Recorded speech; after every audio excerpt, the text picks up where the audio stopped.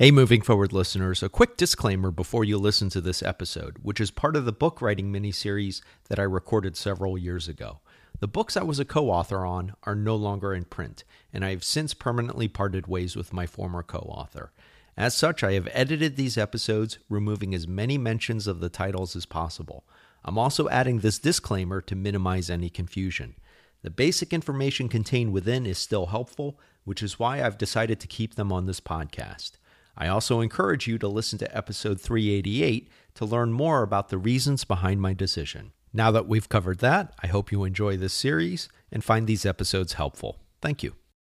Hey, John Lim here. We're continuing on with our wrap-up of the book writing miniseries. This is episode 253. If you want the write-up, it is at bemovingforward.com. So you're into the ideation or you've come up with your topic. You're starting to talk out your first draft. One of the early roadblocks you may run into is time. A lot of you are going to be writing your book, managing a full-time job, family responsibilities, running a business, what have you. Most of you do not have the luxury of just spending 9 months or 3 months or whatever, just setting it aside to write a book. So managing your time, I recommend listen to both episodes 226, which I talked about yesterday, where Alyssa talks about traditional publishing, but we also dive into how did she manage her time with writing a book while being a busy entrepreneur, traveling, and being a full-time parent and spouse.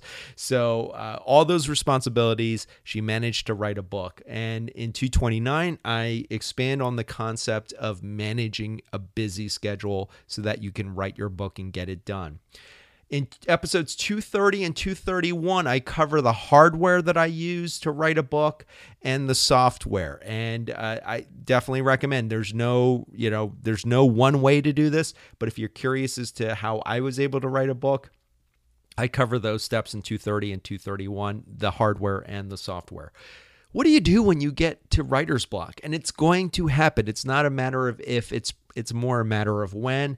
I talk about strategies for getting through writer's block. That's episode 232. And then in 233, we talk about a different kind of block, structuring your writing, your book in building blocks. You don't want to think of it as one gigantic document. That's going to get overwhelming and it's going to get very cumbersome for editing. You really want to start seeing it as building blocks. And I bring back the concept of BME, beginning, middle, and end.